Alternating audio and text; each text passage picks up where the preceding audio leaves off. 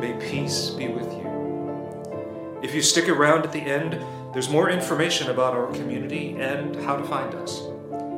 And now, here's this week's Centering Scripture, followed by the sermon. Our scripture this morning is from 2 Corinthians. From now on, therefore, we regard no one from a human point of view.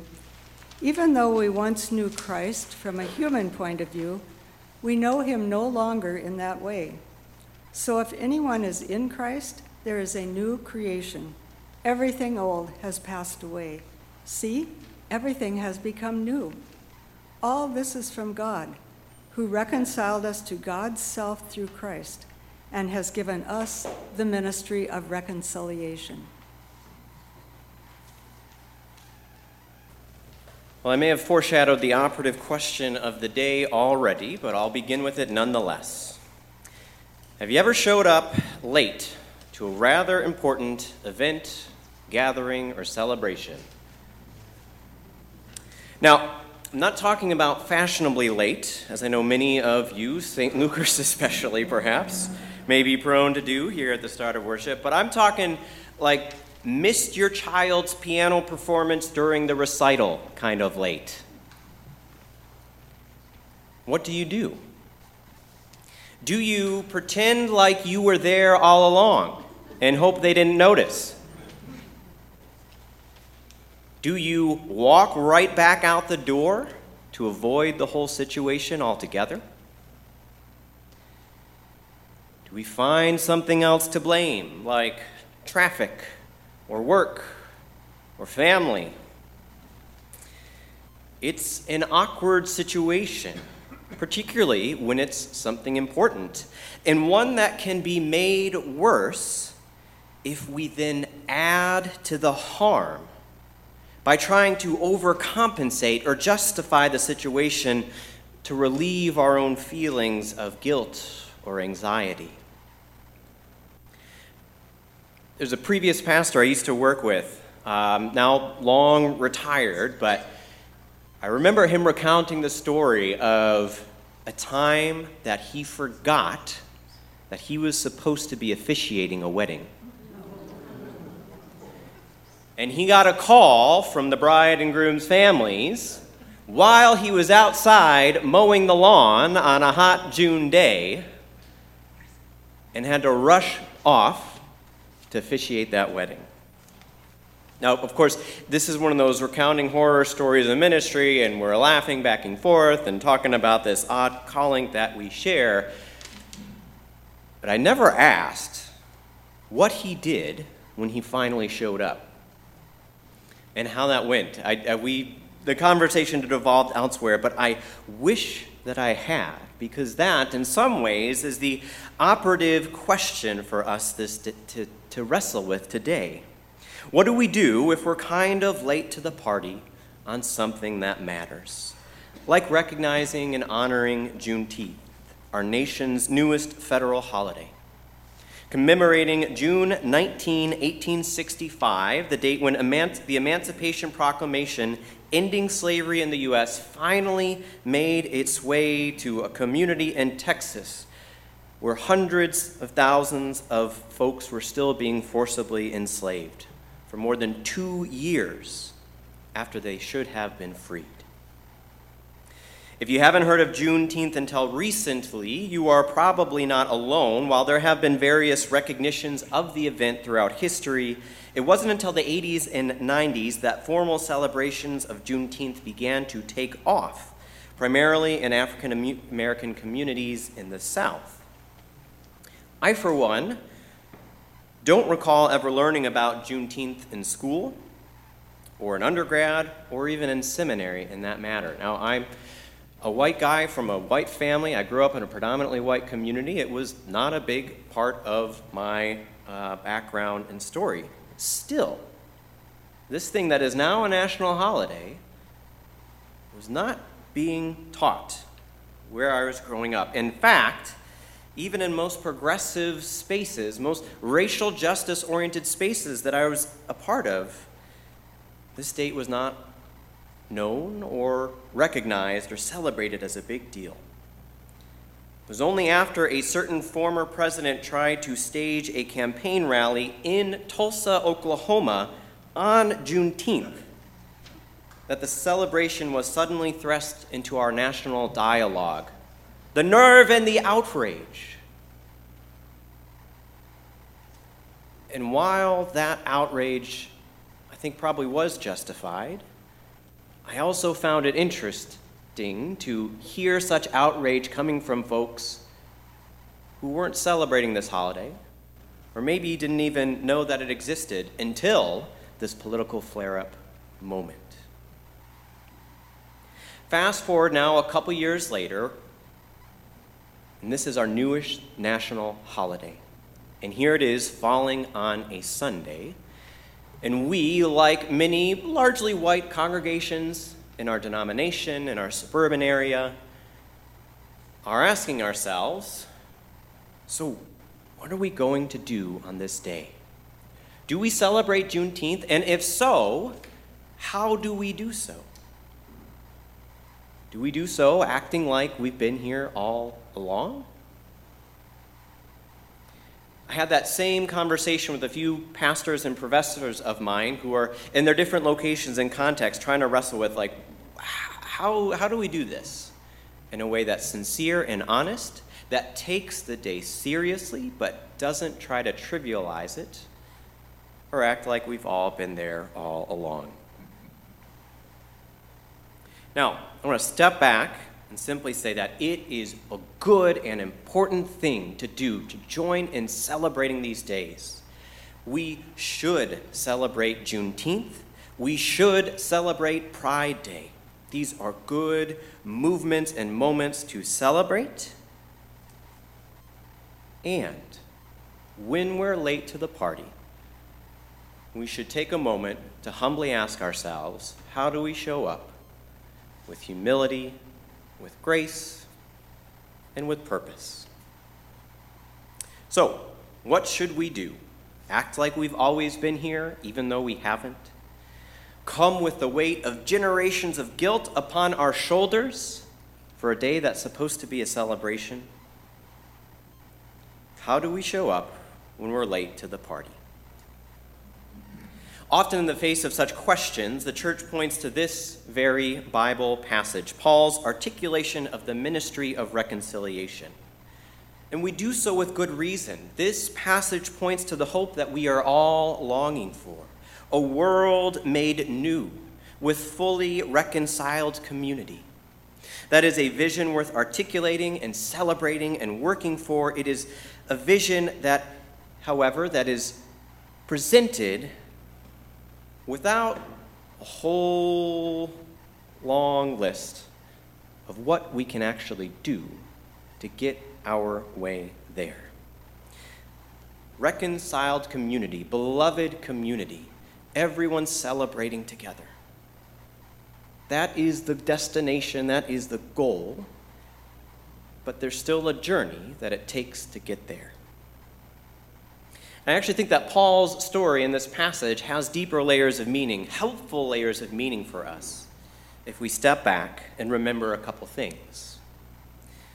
First, the way that this passage was described here, we tend to use a modern inclusive Bible, and Paul's words here said that we regard no one from a human point of view, but from now on, from Christ's view. Other passages typically translate this as, we view no one as being in Rome, but rather we view them as being in Christ. That's important for two reasons. First, Paul writes and Jesus works in the age of the Roman Empire. One's relationship to Rome meant so much about your life. As the dominant source of power in the day, whether or not you were physically in the jurisdiction of Rome meant you could do or could not do certain things. And your identity within the Roman Empire often described the amounts of rights and privileges or abuse that you may have been subject to. When Paul talks about being in Christ rather than in Rome, he's not just talking about some spiritual concept. He is talking about one's allegiance no longer being to the empire, but being to the God who proclaims love and justice and liberation.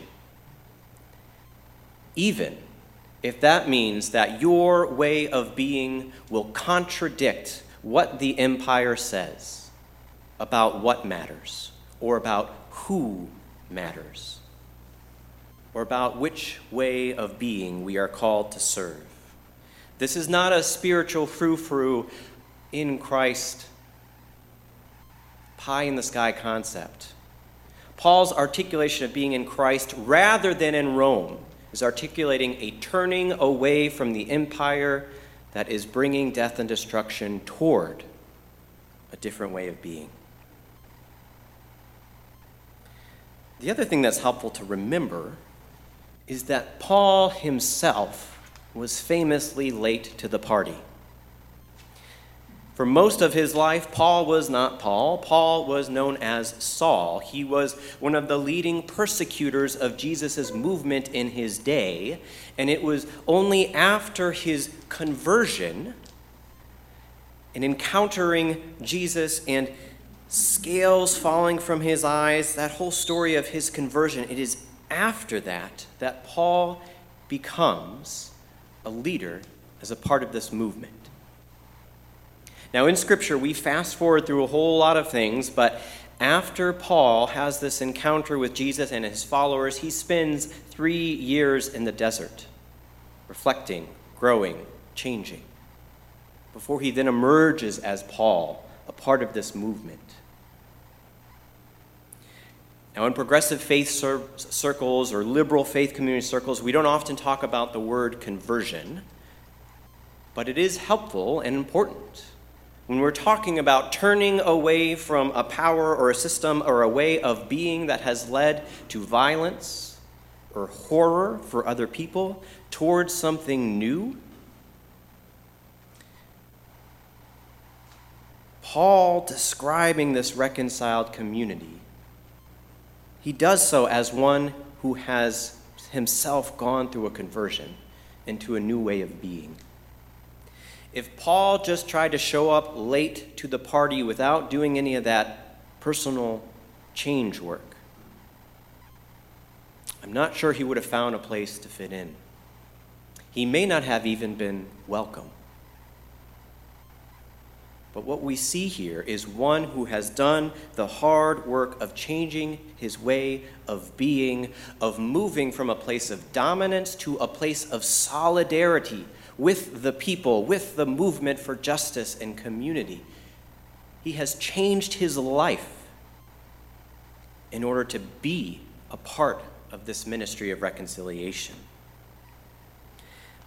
And that for us, I think, is a helpful reminder as we wrestle as a justice-oriented congregation, a predominantly white congregation in a predominantly white area who is actively engaged in and working for racial justice in the world. We remember that we are not only working to improve the lives of others, we are working to change our very ways of being, so that we ourselves as individuals are more deeply in solidarity. We are changed ourselves as we then show up to the table. Now, this has been St. Luke's history time and time again throughout our lives. Whether chosen or not, we have encountered movements and moments working with the American Indian movement, working with Rene Hurtado, folks who've come into our lives, into relationship with us, and have shaken us up. Folks, movements, and moments that have changed us. They changed the trajectory of the church, this church, into who we are today. And so as we think about what does it look like to join in a spirit of celebration this day, and what does it look like for a Presbyterian church in a pretty white suburban area to be embracing this moment, it should look like a celebration. And it should look like an intentional reminder and call for each of us to make sure that we are doing what we need in our own lives, our own hearts, our own spiritualities, to understand who we are when we're showing up to the table, to humbly repent when that may be needed, to recognize that we may carry some baggage of history alongside us, but to also recognize that everyone wants that baggage of history to be healed from, to be repaired, to be made anew. This is not a day for guilt or for shame. It is a day for reflection, maybe even repentance. But ultimately, it is a day for healing and repair, and then joining in that great and beautiful music that announces Jubilee. A world where all may be free. A world where all may thrive and be a part of community. Friends, we are not a congregation that should be kicking ourselves all along the way. And yet, we are also called to be humble as we continue in our own progress here. So as we consider Juneteenth, this joyful celebration, when the Emancipation Proclamation finally made its way to announce that all are free, as we hold that story alongside the reality that not everyone is truly free in this country or in our world, not everyone is equal, justice and equity are not here. Today, I pray that we may remember that this ministry of reconciliation is not a vision that is done. It is an invitation to an ongoing process to repent, repair, to heal, to work toward reconciliation, and ultimately to join in the joy. So in a moment, we will join in singing this wonderful choral piece, Total Praise. We will join in singing Lift Every Voice and sing as we move from opening repentance to this time of reflection into the spirit of community, celebration, and song. And we just remember that each of those movements and moments are probably happening within our bodies today. They're probably happening within our community. And each of those are faithful responses here in the moment. So may we repent, may we repair and reconcile, and ultimately, may we join our voices in that beautiful song of freedom, of justice, and liberation for all. Let's do some singing.